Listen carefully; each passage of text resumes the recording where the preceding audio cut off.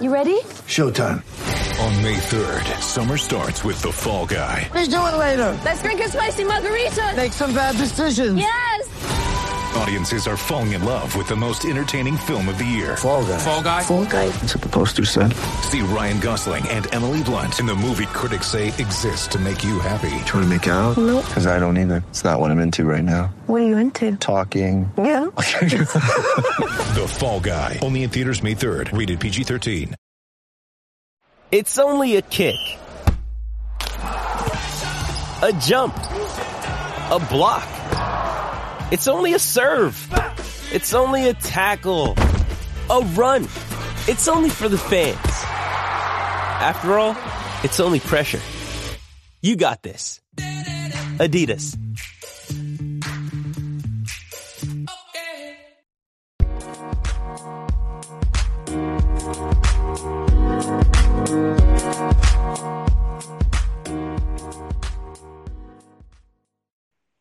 And we are live with the Standing Room Spartans podcast, the post-NFL draft Standing Room Spartans podcast. Kevin Parker here, Scott Martin with me. We'll touch on the draft a little bit. Obviously, as you know, by the time you're listening to this, the 80-year Michigan State draft streak has ended. It was a good run. It was nice being on that graphic every pre-draft process, but unfortunately, that comes to an end. The whole a new streak will start next year, hopefully, but we'll touch on that. We got some transfers to deal with. We'll hit on those, and then we have a fun topic today. We're gonna do a little draft of our own. We're gonna snake draft the guys that are on the roster, the guys that will be suiting up in 2021 and beyond, that we believe to be most likely to be NFL draft picks by the time their career ends. So we'll have some fun with that. Scott, the draft has concluded. It's Sunday. I guess, what are your general thoughts on MSU, on the Lions, on the draft as a whole? We'll kind of start there. Yeah, I mean, definitely a bummer that the streak ended. But, I mean, from a Lions perspective, I think they did pretty well building in the trenches, got some kneecap eaters for sure. Definitely a physical approach, definitely not too worried about exact positional needs at this point, which I think is the right way to do things given where they're at in this quote unquote rebuild. Well, I guess it's a retooling, right? As Stan Campbell said.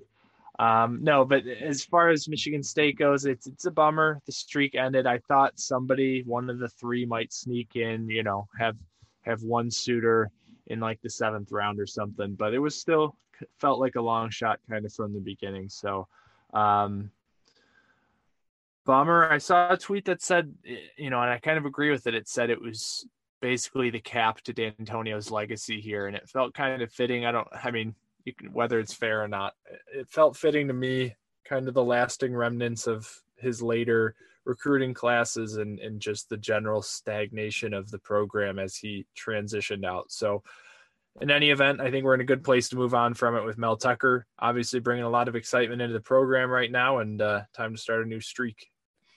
Yeah, it is. You mentioned with D'Antonio, I mean, you're getting, I guess, in this draft class, kind of the scraps of the 2016 class, 2017 guys.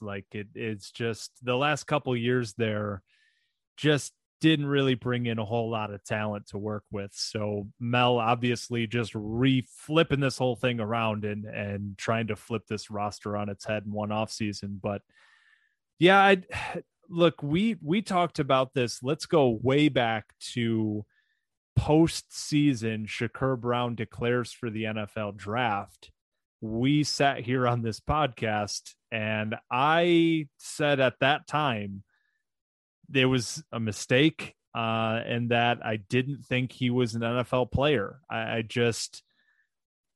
went back. So if you can find this tweet, it's at Standing Room MSU.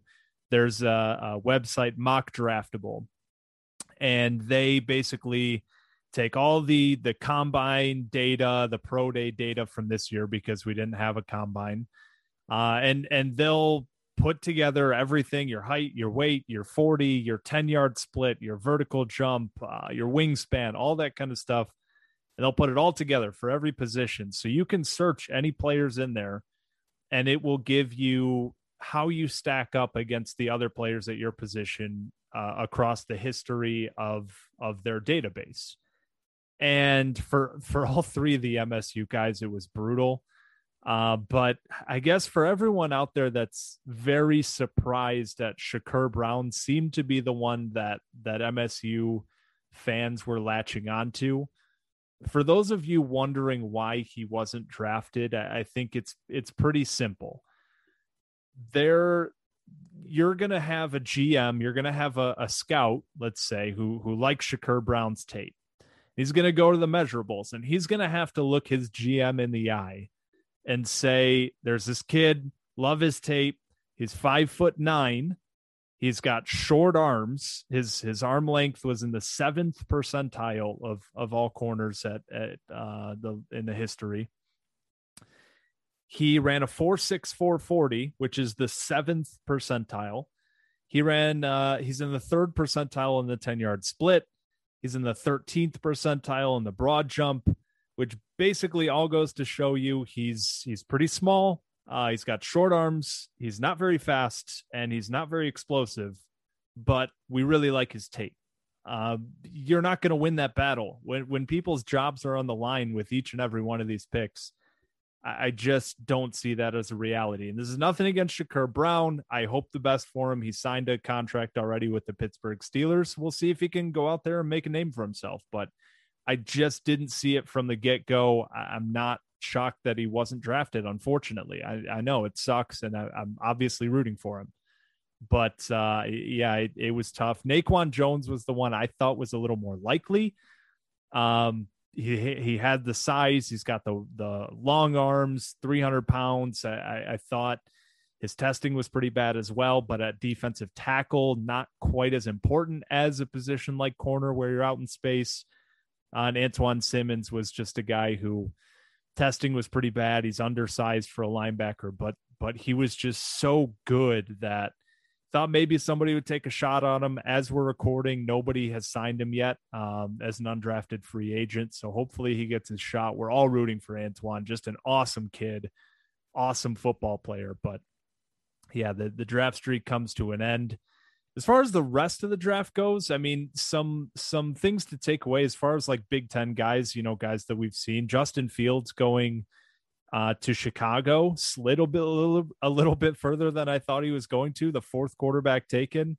I still don't know how these NFL GMs can look at this situation and say, yeah, Zach Wilson, this kid from BYU, he's better than Justin Fields. Trey Lance, this kid from North Dakota State, he's better than I don't get it. Maybe I'm missing something, but I thought Justin Fields was a clear number 2 quarterback in the class behind Trevor Lawrence, but apparently he's not, and I think the Bears are getting a steal there. Yeah, I mean, on that case, I think it's probably more than anything just due to the exposure that he got as Ohio State's quarterback. I mean, Trevor Lawrence was the clear-cut number 1. I don't think anybody's arguing that, but Justin Fields was in a spotlight every snap he ever took at Ohio State. You see a lot of the good, but also if he makes one mistake, everybody sees it. And then you've got guys like Zach Wilson and Trey Lance, where maybe you're not watching his game, but you're seeing these highlights, right? So you see the flashy plays, but you're not sitting down to see every play. And I think some of these teams for Justin Fields watched him so much over the last couple of years that they've seen enough mistakes from him to kind of detract from his overall quality. But I'm in the same boat as you. I mean, we watched him, and he doesn't make a lot of mistakes, and he makes a lot of really hard plays look really, I wouldn't say really easy, but a lot easier than they should. And I think Chicago got a steal. And we'll see. I mean, if they screw him up like they did with Trubisky and everybody else, I don't know. I don't know. It'd be frustrating because I want Fields to be good. I like the way he plays. I want him to put a good product out there at the next level. Since the pre-draft stuff about him, where everybody was right, does he have the work ethic? Does he have the intangibles? To be honest, I won't go too deep into this. I think there's a pretty clear reason why some of that stuff was happening. I think if he was a white quarterback, we wouldn't be having some of those conversations, but that's, maybe this isn't the time and place for that. I just think he's a hell of a football player, and I'm going to be rooting for him because I thought a lot of that pre-draft stuff was nonsense, and anybody that watched him would agree. Other than that, like it was an interesting draft. I think there's one kind of big picture thing that I thought was interesting. So I went and found how many players were taken at each position. And I think there's an interesting point to be made here because for forever, we've talked about building through the trenches and football is won through the trenches and all of this. Well, there were 36 wide receivers taken. There were 46 offensive linemen at all positions taken. So you're looking at almost as many wide receivers as there were offensive tackles, offensive guards, and centers combined. There were 59 defensive backs taken. There were 44 defensive linemen taken. And I think this is just a broader point to say this is the direction football's going, whether you like it or not. It's a game that's played out in space. It's a game that's played with athletes on the outside. So I think, to kind of bring that back to Michigan State and college football, I think we're going to start seeing that in recruiting as well. And Mel Tucker in this 2021 class, we see some of these kind of project type athletes, and we do see a lot of guys in the trenches. The 2022 class so far to this point, it's a lot of guys in the trenches. A couple athletes are starting to trickle in here with Malik Spencer, Tyrell Henry, but I think that's just a trend of where football's going. So keep an eye on that with the NFL draft. Keep an eye on that with recruiting as well. Just the way that football is evolving and everything's being played out in space. And these linemen, they're always going to be valuable, especially to certain teams. But the more that we evolve and the more that time goes on, the more important it is to get a playmaking, dynamic wide receiver. The more important it is to get, an athletic defensive back that can stick with some of these guys. So I thought that was an interesting point, kind of going back and rewatching. We saw like 4 or 5 of these wide receivers, 6 wide receivers go off the board in the first round, another like 7 or 8 in the second round. I mean, it's just the direction it's going, whether you like it or not.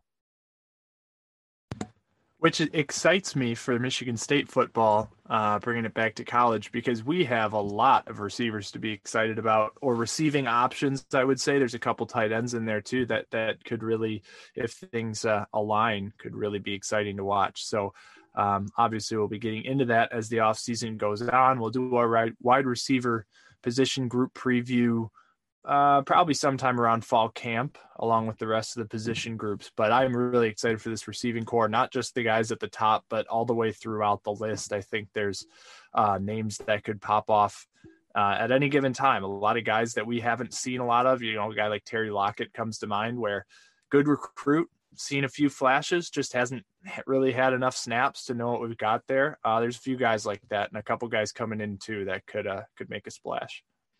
Yeah, so bringing it back to MSU, bringing it back to the pod here, a couple Michigan State news and notes here from the week that we want to make sure that we hit on before we get to our main snake draft here today. So there was post-spring game, there was an exodus of Michigan State players heading to the transfer portal. So we'll list them off here really quick. We got Justin Stevens, the offensive lineman, Jack Olson, the kicker, Tommy Guajardo, the tight end, Damon Kaler, the offensive lineman, Diari Todd from the defensive line, Bryce Eimer, Chris Mayfield, another defensive lineman, Jaya Robinson, and Theo Day, the quarterback. Chris Mayfield, I'll start there, was a guy that I mentioned on the post-spring game, but I was like, hey, keep an eye on this guy, write his name down for some time in the future. The next day he's in the transfer portal. So, F me, I guess. Anybody else stick out there though, Scott? Anybody that you're sad to see go, or is this a bunch of just really not impact guys? No, we were talking about it a little bit before we got on here. None of these names are particularly surprising. None of them really had any buzz going on other than Mayfield from Kevin. But I think Theo Day is worth a note. Obviously, quarterbacks always get the attention. Brings a close to his Michigan State story. Came in as a physical prospect with a great frame and, kind of a project in the technicalities of the game, and really just never seemed to get his footing in the program. Never really had a lot of buzz. I know camp last year, there was the 3-way QB competition, but even then, by the time it really heated up, it was kind of rocky and thorn last year. And we'll see. He's still, a big guy with a strong arm, and I think he'll find a home somewhere. Whether or not he starts, I'm not sure, but I thought it was worth a note, just given his name's popped up over the past couple of years a few times. Yeah, Theo Day, not surprising. We talked about it even for the last couple of weeks. Like it seemed like it was only a matter of time. So wish him well. We'll see where he ends up. We'll see where all these guys end up. But yeah, like you said, not really terribly surprising for too many of them. Other than that, we did bring in a couple guys. We got Michael Donovan. I want to give a shout out. He's a long snapper. He's a preferred walk-on. You're probably not going to hear his name anymore, but go take a look at his commitment photo, because that dude, he needs to share the hot leaf with the rest of us, if you know what I'm talking about. His eyes couldn't be less open in that picture, which was hilarious. I'm not say he probably wasn't high for the picture, but definitely looked like it. But the big news was Quavaris Crouch, somebody that we teased on the podcast saying, hey, there's a little bit of buzz for this guy. Linebacker out of Tennessee, started his entire sophomore year last year, started one game as well as a freshman, played a lot as a freshman as well as a true freshman on a Tennessee team that wasn't very good, but on a linebacker group that has had a lot of noise and has had a lot of outgoing transfers. But Quavaris Crouch, I think somebody who could come in, start right away if he's given that opportunity. We talk about how the linebacker is such a weak spot on the team. We've been needing to fill that one of those two starting guys with somebody we feel a little bit more confident in. And Quavaris Crouch, somebody that I think could be one of those guys. Yeah, for me, I think this really rounds out a group that you can at least look at the season and say with some confidence we'll have a serviceable unit at linebacker. When we started this whole offseason process, it was kind of looking like Chase Klein and Noah Harvey were the two starters because they were the only guys that really remotely showed enough to expect that from them. And that was kind of a startling, thought. And now we've got, I think those two guys are still in the mix. They're not usurped, they'll be competing for those spots, and they're still the starters today. It's important to note, like you said, as of today, if we had a game tomorrow, those two are probably still starting, right? None of these guys have been on campus yet. So yeah, but with the addition of Tank Brown and Quavaris Crouch, I think that's two more names that will come into fall camp looking for a starting job and have a chance. Not on campus yet either. So now you've got 4 or 5 names that, we don't know a lot about, at least 3 of them and what they'll look like on the field, but they're names you could say you wouldn't be particularly surprised if they won a starting job in camp. And that's, having that many options in a 2 linebacker scheme is a lot more comforting than relying on Noah Harvey and Chase Klein to both be serviceable Big Ten full-time linebackers this year. Yeah, that's going to be probably the group that I'm most interested to follow come fall camp. Obviously, all eyes are going to be on the quarterback spot, but the linebackers, I think, are going to be really interested to see who's going to come out of that competition alive and start week 1 against Northwestern. But anything else here before we get to our main topic? Want to make sure we're not missing any news and notes here from the week. I don't think we are. No, the only one that caused some chatter I don't think we touched on was Michigan's position coach. I think he was like a defensive assistant or something, tweeting some snarky comment about MSU's draft streak coming to an end. I think it just said you hate to see it or something. And Twitter, MSU Twitter went into a full nuclear meltdown. He just got eviscerated quickly. Yeah. Yeah. I mean, great bulletin board material. Jaden Reed quote tweeted it and just said bet, which, you know, to that degree, I like it. A little bit of, you know, friendly off-season competition coming from both programs. It's healthy, but man, the fan base just, it struck a nerve. And yeah, his Michigan mentions must State have been Twitter unbearable. gets feisty sometimes, man. It's it's not one you want to mess with. My favorite thing. So like you said, some position coach, he tweeted this, position assistant, I think even. Yeah, I hate to see it. A Michigan fan commented on this, and so, of course the Michigan State fans, okay, yeah, we still beat you. No. A Michigan fan commented, yet they still beat our ass at home. You might want to delete this. It's so embarrassing being a Michigan football fan. The weird things we celebrate, like a punter. We are the laughing stock of college football. I wish we'd hire some no-name coach with no expectations. Our record would be the same, but maybe people would stop mocking us. And this same position coach responded to him, "Hey, Brett, have some pride and quit crying on my post. I've been here since February, and my only focus is winning the Big Ten.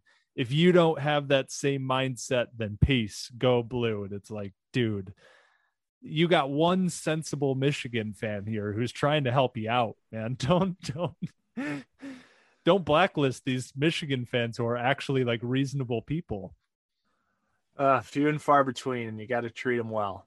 Right. Well, we'll welcome them with open arms over here. Well, maybe not, probably not, but yeah. Anyway, like I said, love the off-season competition. You know, get the fire burning a little bit while things are quiet coming out of spring football. Now we've got, let's see, it's the start of May, 2 months before fall camp. When is it? July, early July? Yeah. All right, so we'll have to get creative. We are working our way through Shrek. Kevin, I think you're 2 movies down now? Yep, 2 movies down. Caught the second one yesterday. I got some catching up to do. I'm still only through 1, but we will get to that. We got time here this summer, so we will get to it.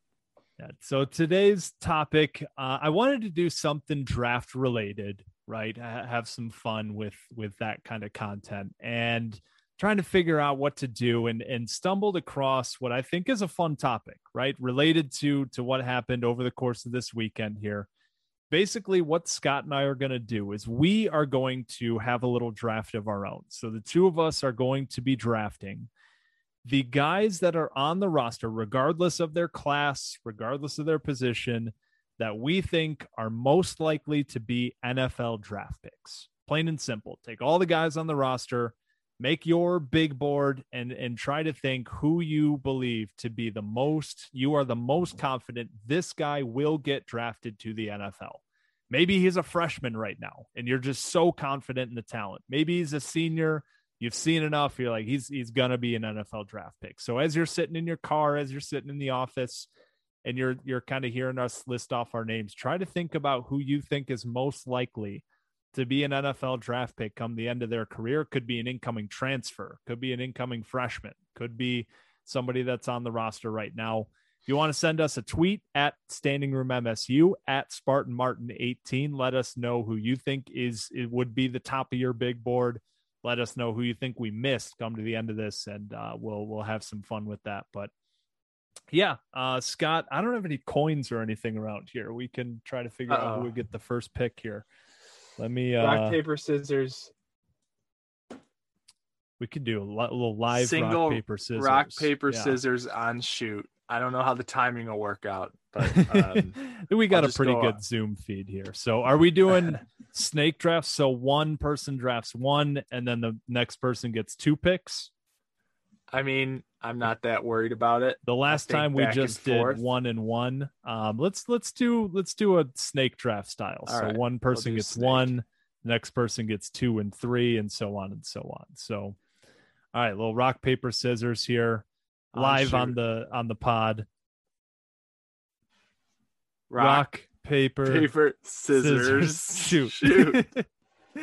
That was brutal, but you All got right, me. so the timing is terrible. I had scissors, Kevin had paper, so I'll go first. Scott gets the first pick here. So Okay, the so good thing is the last time we did a draft, there was a lot of strategy involved in terms of what position. This is basically just take your big board, and it doesn't really matter what positions you're going after or anything. So I was coming into this process. We knew we said 5 rounds, right? So we'll each pick 5. But I was thinking, okay, so I need to get my list of 5, and that's pretty reasonable.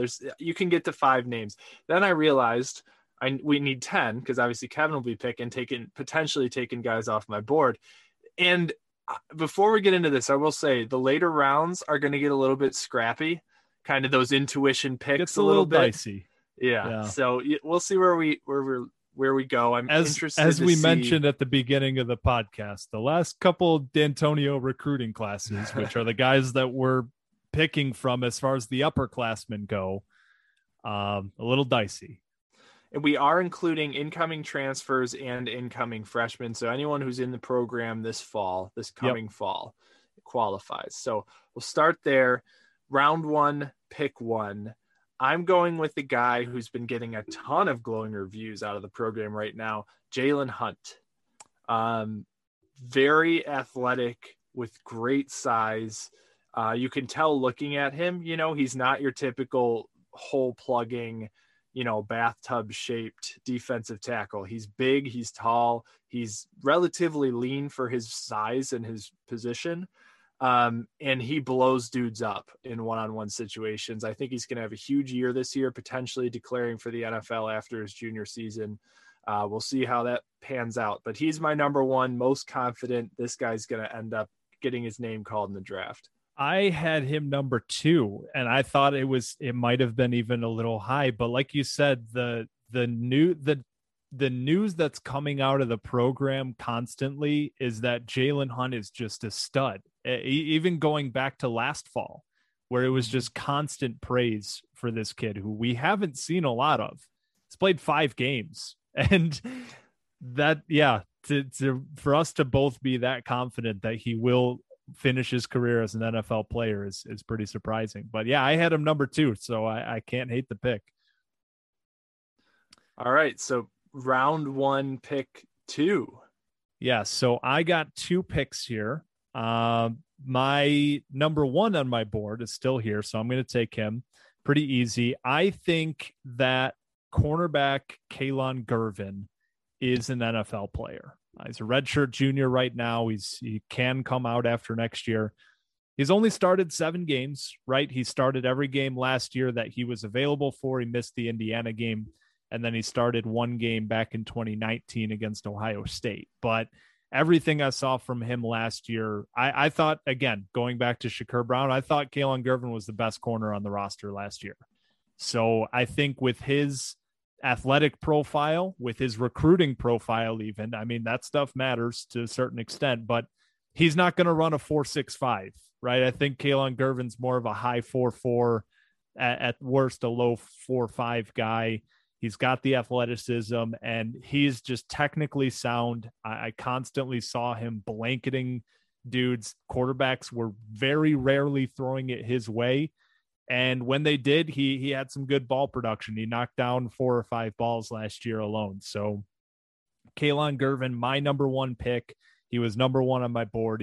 He's a guy I'm really confident I think will be an NFL pick. And then the other part of this too is you go back to this draft that just happened. Again, there were 38 cornerbacks that were drafted. So as far as a position where you're going to give yourself the best shot to get drafted, there were more corners drafted than any other position. So I'm going to go Kalon Gervin with my first pick here.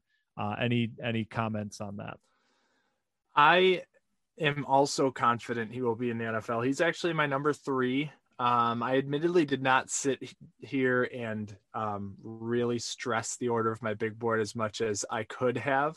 I think the top 3 or 4 are all pretty high confidence level, but Kalon Gervin definitely up there.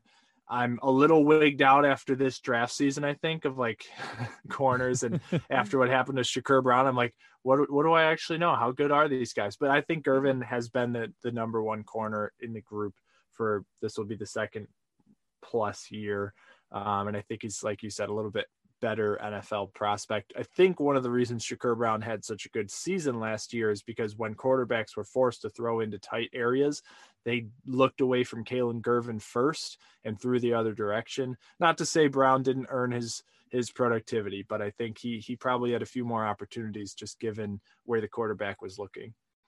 Yeah, and again, for people who have been listening to the podcast, like, this isn't recent news for us.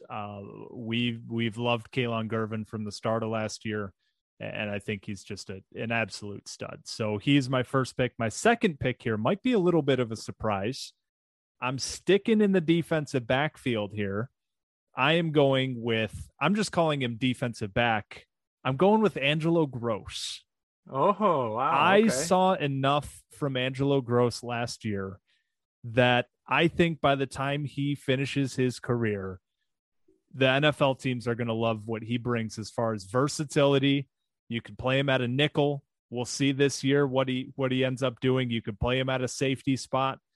If he continues to develop, you might be able to play him outside as well. We'll see how his career finishes up, but started 4 games last year as a true freshman. He took on everything that was thrown his way and just continued to excel. He was somebody that we brought up on the pod after every single game. Like, holy cow, did you see that play that Angelo Gross made? Did you see him chase down that receiver and take him down on the sideline and make a play on the ball? He had a quarterback hurry, a couple tackles for loss. Like, he was all over the field last year. And I know it's early. We haven't seen a whole lot from him, but we're talking about guys like Jalen Hunt and Kalen Gervin as well that we haven't seen a whole lot from either. I think Angelo Gross, the versatility, his just knack for being around the ball, I think he's an NFL player. I respect it. I thought about him. I did not have him on my list, basically because I still think he's unproven to the point of putting that much confidence behind him. I don't think it's out of the realm of possibility. I don't even think it's unlikely necessarily. Just personally, I haven't seen enough to feel ready to put that stamp on him yet. He did have a few plays last year where he got beat. He makes a lot of good plays, couple plays that are just absolute head scratchers. And obviously he's young, plenty of time to kind of fill in the gaps. And I expect that's what will happen, but just want to see, positive trend coming into his second season before I'm ready to throw my name on that. But I like the pick. I think very likely. And like you said, if he can put on a few pounds of muscle to play near the box in the NFL, I think he could play a lot of different positions, up high at safety, down low as a nickel corner or a hybrid. But I like the pick. Yeah, I think just seeing that versatility as a true freshman, I just get the feeling that that's the type of player that NFL teams really like. So I think he's going to be, I really loved him last year, and I think he's just going to continue to get better. I like it. All right. Well, finishing out the second round, I am going to keep it on defense, and I'm going to keep it with the relative youngsters. I am going to take Michael Fletcher. I still kind of unproven as well, but his physical profile, given that he's still relatively young in his career at Michigan State, is really impressive. Again, we've said it before, kind of the first guy off the bus kind of build. He's made a few plays, just really explosive edge rushing plays. Obviously, it's a popular position in the NFL right now, especially if you have a solid repertoire of pass rushing moves. I think he's going to get there. I think he's good enough that even if he's not an every down back, he could be drafted as a good pass rush specialist if he continues to develop. And that's not an area that NFL teams are afraid to draft right now. So yeah, I think Michael Fletcher, he's got a lot of development left to do, kind of like Angelo Gross, in that he's definitely got his work cut out for him, but I think the future is bright for this young man. I had Michael Fletcher on here as well, a little bit lower down the list, but you can't teach 6'6" with long arms. That's just, I think, something that's going to work in his favor. And the other thing, I think maybe, Scott, you put some thought into this. Maybe you didn't, but it was something I had in the back of my mind as I was putting this list together, is Ron Burton, the defensive line coach, and Harlan Barnett, the defensive backs coach. They're two guys who are proven at putting guys into the NFL. So when it came down to a tie, I don't know, this guy or this guy, right? We have some position coaches who are a bit more unproven. And then we have guys like Harlan Barnett who just keep putting dudes in the NFL year after year. So I think with Michael Fletcher's size and athleticism, he's just a ball of clay. And I think by the time he finishes his career, Ron Burton will make something of him. So I'm with you there. I was a little bit further down my board, but I did have him. He was going to be picked one way or another. All right. Yeah, this is an interesting one. I feel like when we did what was the last draft exercise we did? We were drafting the decade draft, essentially for the decade draft. It felt like there was a lot of cohesion. This one's a little different. It's kind of put in a blender. We've got different orders. I like the other thing now, like, I don't know who your next guy is going to be, but 4 picks down. And I think they've started like a combined 15 games. We're digging into the all young on guys defense here. All on defense too, but not for long. So I'm going to crack into the offense here. First pick of the 3rd round. I'm going with their wide receiver. I still struggle with who my favorite wide receiver is. I have them as an A and B. That's a coin flip. Yeah, but I ended up going with Jayden Reed over Jalen Nailor. They're both on my list, but Jayden Reed, I had him a little bit higher.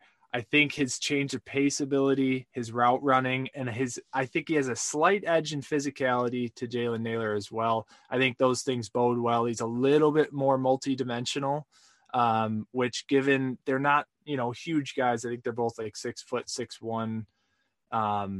They're going to have to be able to do those smaller things well. I think Jayden Reed just is a little bit more well-rounded, maybe not quite as much top end speed, but I really like him. I think he's a gadget wide receiver that you can line up in a lot of different areas on the field and trust him to run strong routes and get separation with good hands. So he's up there. He's my top offensive NFL prospect in the program right now. I had the same. He would have been my next pick as well. Freshman All-American, started every game last year, 33 catches, 407 yards, and 3 touchdowns. If you average that out to a full season, he would be sitting at 61 catches, 750 yards, 5 or 6 touchdowns. So really good production from his first year at MSU, first year in a Power 5 program. I think he's just going to keep getting better. He also brings you that kick returner capability. He was 4th in the conference in yards per return. So Jayden Reed, stud. Yeah, I think that's a good pick there. He would have been my next pick as well. So second pick of the 3rd round here. I guess I'll just take the other receiver because he's next on the board here. So Jalen Nailor, right? Redshirt junior, 12 starts at MSU.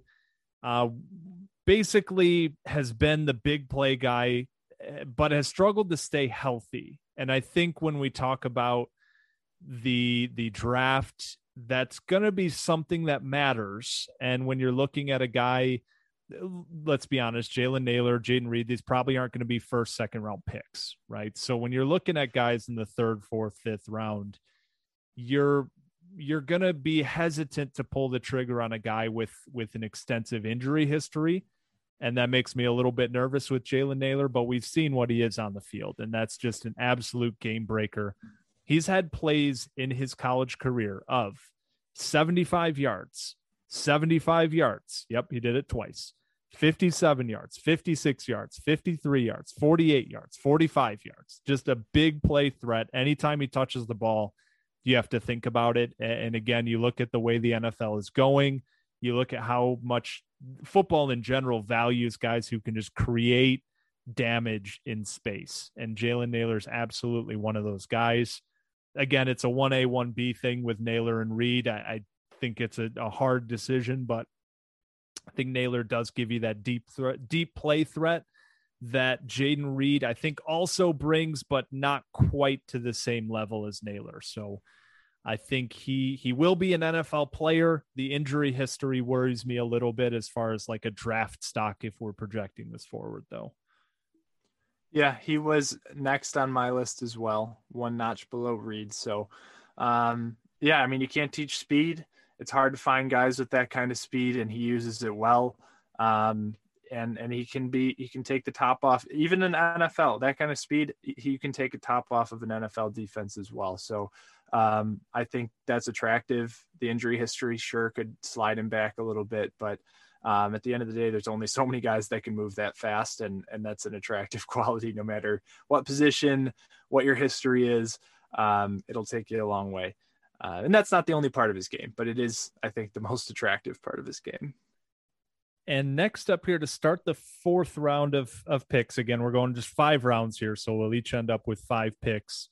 I will go with another offensive player. I'll go with another offensive skill player with incoming transfer Kenneth Walker, running back from Wake Forest, redshirt sophomore, has over 1,000 yards and 17 touchdowns in 20 games at Wake Forest. And we go back to Jalen Hunt, right? Why was he a guy that we were so high on? It's because the staff is so high on him. And everything we've heard from players, from the staff coming out of spring practices was like, holy cow, this Kenneth Walker kid's the real deal. I mean, they talked to players, they were interviewing guys about like, hey, who stood out for you so far? And he was brought up almost every time that conversation was had. And I love doing this because of the short season last year. And some guys, you would just love to see like, what would it have been like in a full season? Kenneth Walker last season, it played only 7 games. If we averaged it out to a 13-game season, and again, I know, a lot of this, he might have slowed down on the touchdowns, especially because he had 13 touchdowns in 7 games. Oh my God. A 7-game season or a 13-game season would have been 221 carries, 1,075 yards, and 24 touchdowns. Now, wow. Would he have realistically kept up that touchdown pace? Probably not. But if you're looking at 1,000 yards and 16 touchdowns, right? 18 touchdowns, that's a hell of a season, especially for a team like Wake Forest. So I think Kenneth Walker is a guy who has some pretty special ability, and somebody who I think if we use him the right way, can work himself into the NFL. This is the kind of part of the draft where, Scott, you mentioned, where am I super confident about this? Not really. It's a bit of a projection for some of these guys, especially this part of the draft for me. But I do feel pretty good about the skill level of Kenneth Walker and all the comments that have been coming out of the spring. Yeah, I like that one. I don't have him on my list. I was a little bit wary with all these incoming guys. You just don't know. And running back is such a hit or miss position in the draft. It's a hit or miss position, even predicting going into a season. I mean, look at last year. We were sitting there saying, is Eli Collins going to leave after his junior year? That was definitely in the back of my head making this pick. Yeah. So, I mean, I don't think it's a bad pick. Running backs, they scare me, and I don't know what Walker will be outside of that strange Wake Forest like delay option. I don't even know what they call it, but it's a weird scheme. I want to see him in a more traditional scheme, just because my eyes will then understand what I'm looking at. But anyway, I like the pick. You're right. We're kind of in that part of the draft where I don't feel super confident, but we're going to keep rolling through the big board. Familiar name here for me. Xavier Henderson. Safety is an intriguing one. There's not a whole lot of safety jobs, obviously, in the NFL, and they don't carry as many safeties as they do other defensive positions like corner and linebacker. So it's not always the easiest place to find a home in the NFL. But like we said, we're kind of looking at what's left here. And Xavier Henderson, he has the experience. He has leadership qualities that, have been widely shared, and he's got talent. I think he needs to have a really good year this year. Obviously, we've said before, we didn't necessarily see as much as we were hoping for out of him last season, but I still think he has that in him. He's going to be on the field every game. He's going to start every game. So Xavier Henderson, I don't know. That's the second pick of the 4th round. Right. Yeah. So we'll each have one more pick here. Yeah, Xavier Henderson, he led the team in snaps last year. He was second on the team in 2019. 20 consecutive starts. He's played all 33 games that he has been eligible to play.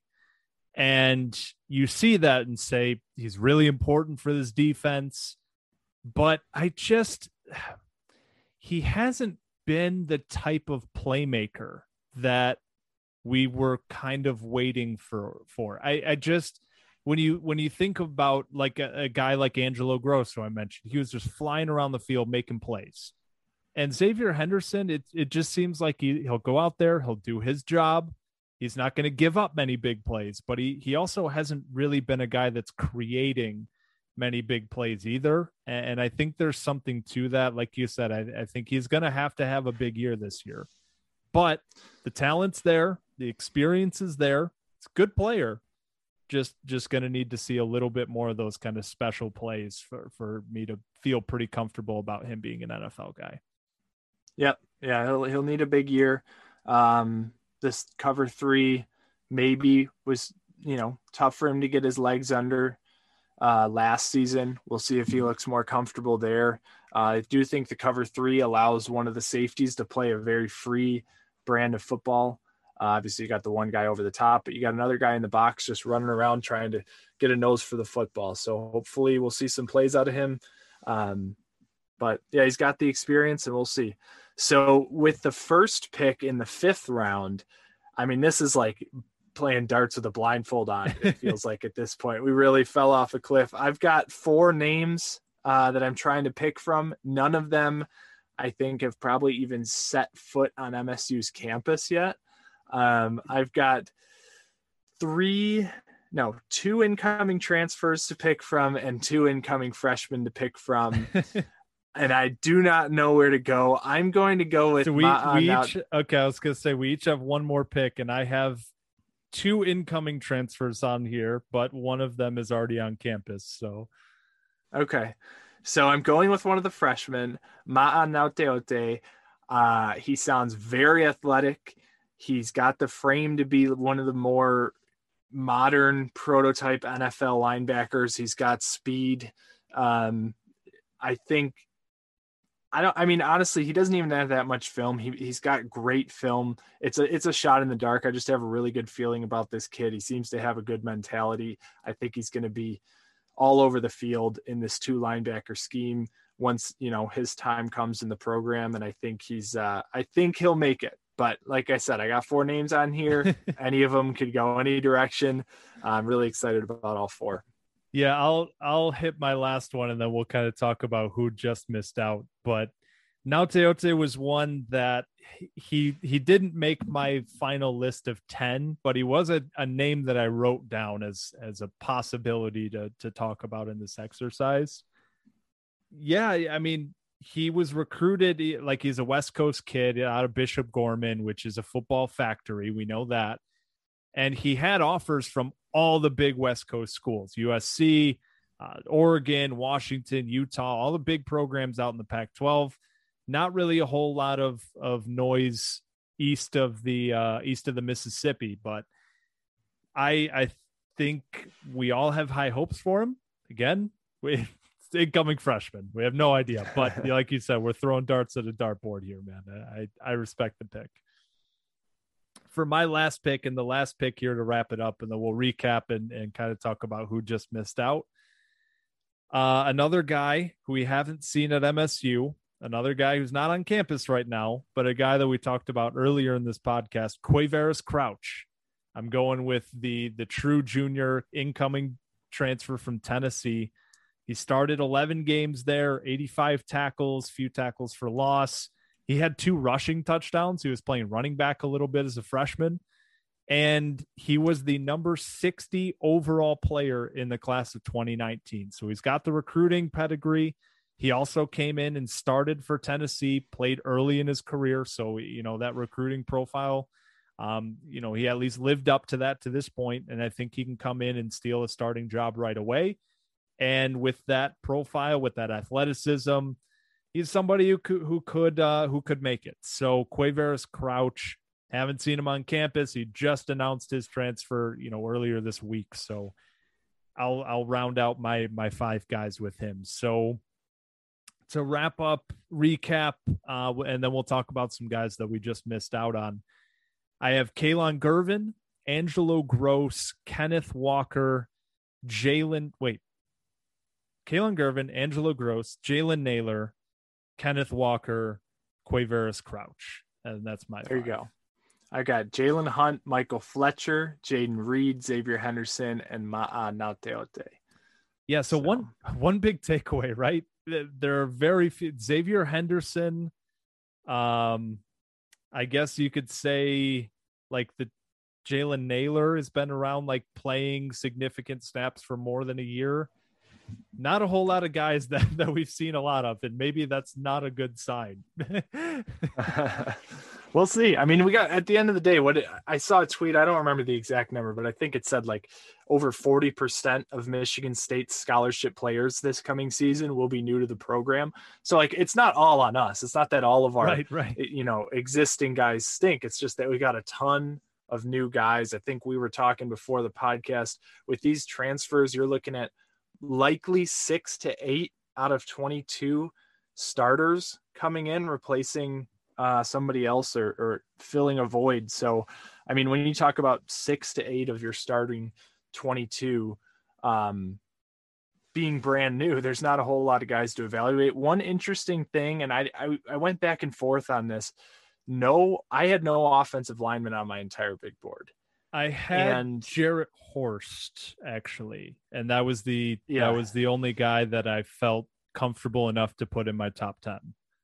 So offensive line is an interesting one for me. Honestly, I sat there and I was like, should I, is there somebody I'm missing in there? And it just feels like a lot of guys who are like 1 or 2 steps from looking like they have a chance at the NFL. And there's probably 5 or 6 guys like that. You've got Duplain and Samac. You've got Horst.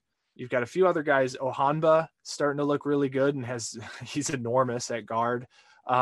There's a lot of guys like that where if they take a step forward and things kind of align for them, they could be on this list. But honestly, I had no idea which guy to pick. I felt like they were all in a very similar position. Yeah, so I'll run through the names. Basically, the way I did this was I went through the roster and I just wrote down every name that popped out as like, maybe, I don't know. So I wrote down all of those guys. And then from there, I kind of whittled it down and took a look at each one of them and said, okay, really? NFL, yes or no? And the guys that I had written down that didn't make my top 10, Drew Jordan, the incoming transfer from Duke, NFL body. I don't think he has that kind of juice as a pass rusher. Maybe not an NFL guy. He'll probably get picked up as a practice squad or something. Jacob Panasiuk, I wrote down, and then I thought about it, and I'm like, man, Kenny Willekes, for all that he did at MSU, was a 7th round pick. And that just makes it really hard for me to project a guy like Jacob Panasiuk to the NFL. Deshaun Mallory was one who I was really close on. I think he could, if things work out for Mallory, I think he absolutely has the potential to be an NFL guy. I wrote down both of the quarterbacks, Peyton Thorne and Anthony Rousseau. I don't think either of them are, but Anthony Rousseau had a little bit of NFL buzz at Temple, just with his, kind of arm talent and those kind of buzzwords. So if he starts this year, has a good year with our receiving core, who knows? He could be a late round flyer. And if Peyton Thorne ends up beating him out and becomes like a 3-year starter, 3.5-year starter, yeah, you never know at that point. Once you're a long-term productive college quarterback, you're going to give yourself a shot. And then I had Chester Kimbrough, incoming corner from Florida. Again, a dart throw. We don't really know much about him, but he was a pretty big-time recruit. Tank Brown, the kid from Minnesota that we mentioned earlier. And then I wrote down J.D. Duplain and Nick Samac as well. Just guys who I think, if everything pans out perfectly, could give themselves a shot. Yeah, no, I agree with all names that I was thinking about. I have a couple more incoming guys I wrote down. Malik Carr, I think he's got a great combination. I didn't think about him. Yeah, size, speed, strength, and athleticism. A lot to prove, obviously. Like we said, shot in the dark, but just the physical attributes he has. You know, if the coaching is a good fit for him, he could really, prosper. And last name, Keon Coleman. Kind of an interesting case study here. I'm really interested to see how this works out for a lot of different reasons. He's a small town Louisiana guy. You never know with the small towns if it's a competition thing or a talent thing. Could be a diamond in the rough. I always go back to everybody that watched Zion Williamson's high school tape, right? Yeah. And it was like, okay, yeah, he's great. But also the only thing I'm watching is him against like 5'6" white kids. So it was the same thing with Keon Coleman. Yeah. At the end of the day though, I mean, if you watch a dunk reel on Twitter or whatever, and you just transfer that into the context of being a wide receiver, he has playmaking ability. The dude is an athlete. That's pretty much all we know. We don't know how he is against strong coverage. We don't know how he is in an actual college offensive scheme. Tons of question marks. The dude's going to try to play two sports. Kind of feels like a ticking time bomb. Who knows what kind of drama that might cause? I don't know, but he's really athletic. Definitely an intriguing prospect to keep an eye on. And if all the things that he says he's going to do at MSU pan out, then yeah, he's definitely going to be in the NFL. He's the perfect kind of recruit that a guy in Mel Tucker's situation should bring in, because you got nothing to lose and you're in your first recruiting class and you're just trying to bring in dudes who might make it. And a guy like Keon Coleman, like you said, he's never played against real competition. Let's just say what it is, right? You watch his tape, he's going against kids that are just far less athletic compared to him. And you know that coaching staff based down there in Louisiana basically said their offense is, all right, we're going to try to run the ball, you know, we're going to step, but realistically speaking, you're going to throw the ball to number whatever he is, and we're going to hope that he can make enough plays to win this game. And it was that plain and simple. So why not? You know, again, if you're Mel Tucker, just you got nothing to lose with these early recruiting classes because everybody knows the situation you're walking into. You absolutely take a shot on a kid like that. So, hey, you can see the athleticism. The raw athleticism is obvious. The rest of it, who knows? So 2 seasons in high school, Keon Coleman had, over the course of 2 seasons, 63 receptions, 1,743 yards, and 30 touchdowns.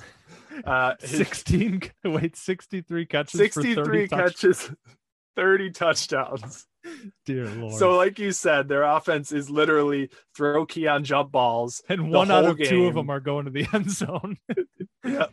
So maybe that'll be our offense. I mean, last year that was really the only thing working, and we were doing it with 6-foot guys. So you throw it to Keon Coleman at 6'4" with a strong vertical. Who knows? But I love, you know, they always talk about those stats where it's like, you know, 20 of his 25 catches went for either first downs or touchdowns. It's like 30 of his 64 catches went for touchdowns.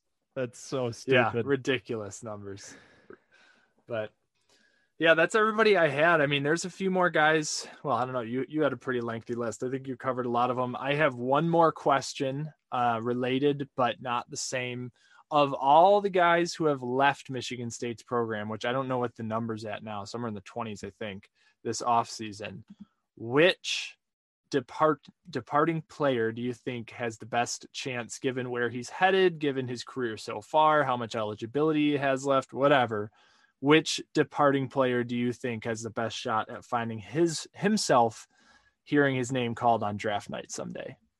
Yeah, I just counted them up in my head as you were reading the question. We got 25 guys who have entered the transfer portal from MSU departing. So I think the answer is pretty obvious here, to be honest. And it's somebody you said that before we started, and now I'm really nervous because I'm like, I don't think it's that obvious, but anyway, take it away. Well, it's a guy that was constantly talked about as the best athlete on the team going into 2020, the guy that we thought was going to be kind of one of those program cornerstones, and just for whatever reason, I don't think we'll ever hear the full story behind it, didn't work out. And I think it's Julian Barnett. I think he was so, because with Devontae Dobbs, I think would be the other one you look at, or I don't know, maybe like a Chris Jackson, but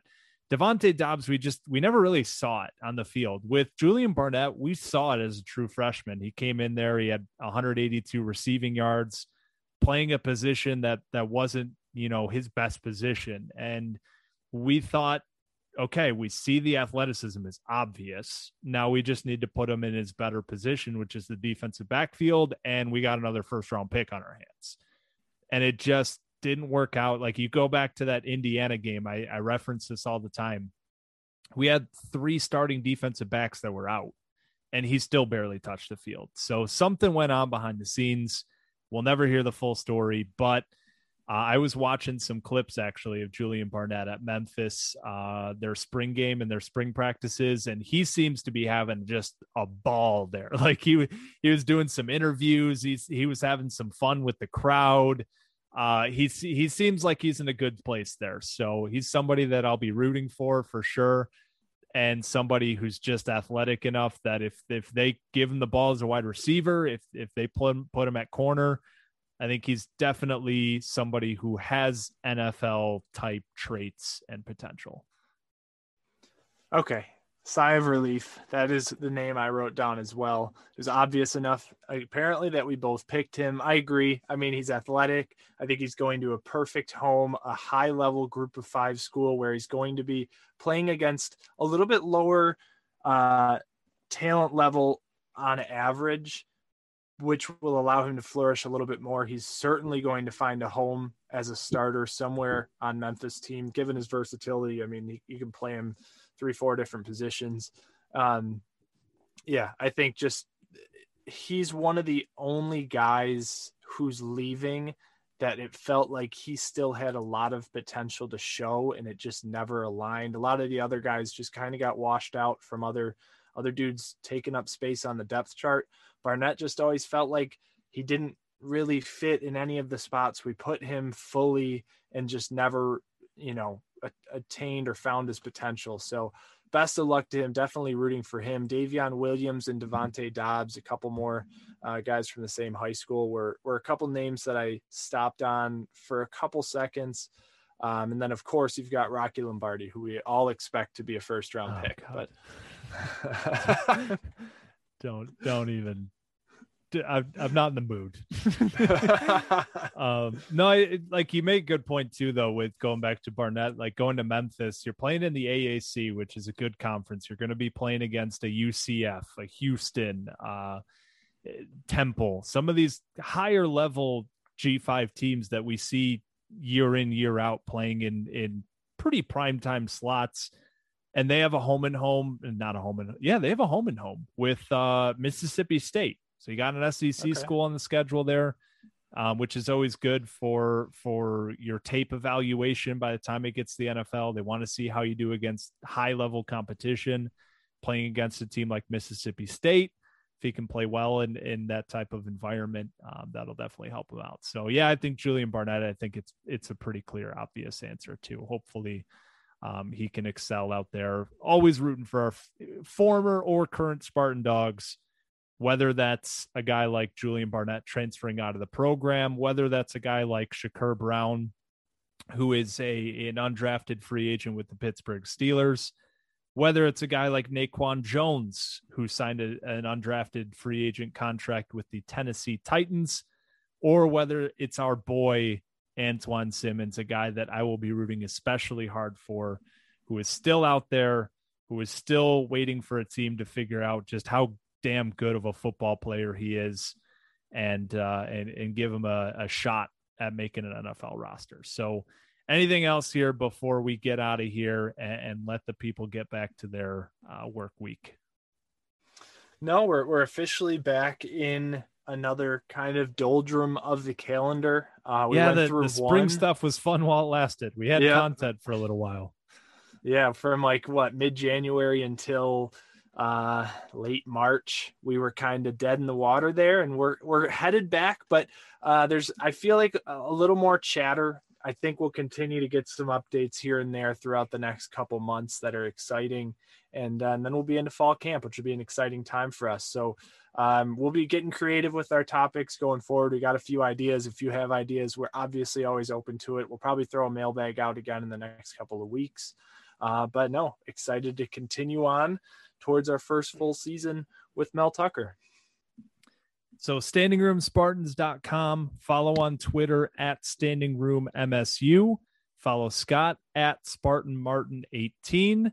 You can head over to the Instagram, Standing Room Spartans, and always please subscribe on Apple Podcasts, subscribe on Spotify, wherever you're listening. And if you could, please share the podcast with a friend of yours who you know is an MSU fan, who you know is looking for some Michigan State football content around the calendar.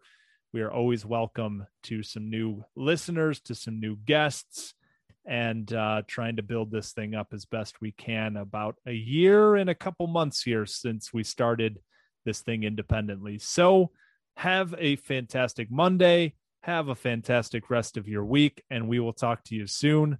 Go green. Go white. Take care, folks.